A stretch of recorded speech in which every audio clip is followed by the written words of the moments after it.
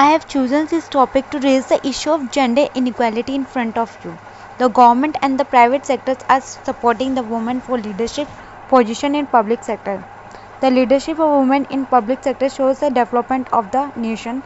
The man and woman both the unique and different in experiences and both the important for bringing the influence into the decision making process. The equal rights of women and men in the society improve the work quality and thus the economic status of the nation. The India is the developing country and its economic status is also very bad because of the male dominated country. The men are means the half power of the country and they are working alone and they force women to do only the household works. They do not know that women are the half power of the country and if female and male combined can form the full power of the country.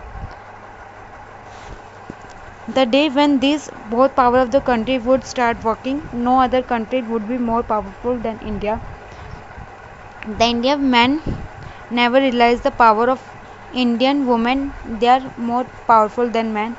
If men understand the power of women and let them go ahead to make themselves independent women and power of the family and country, gender equality is the first step for women empowerment in India.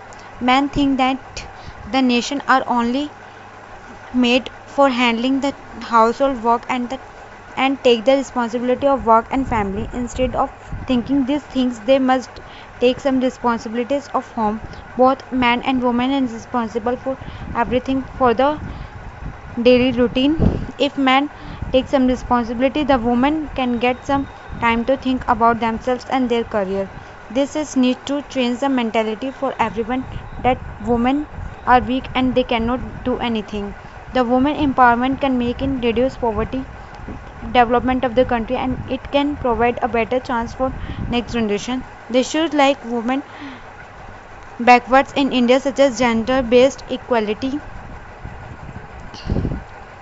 economic discrimination, harmful traditional practices, other and present form of inequality. The women empowerment is the key to strengthen their participation in the decision making, which is the most important key to socio-economic development. There is a reason social, culture, and family pressure on women, which acts as the main issue to the gender inequality.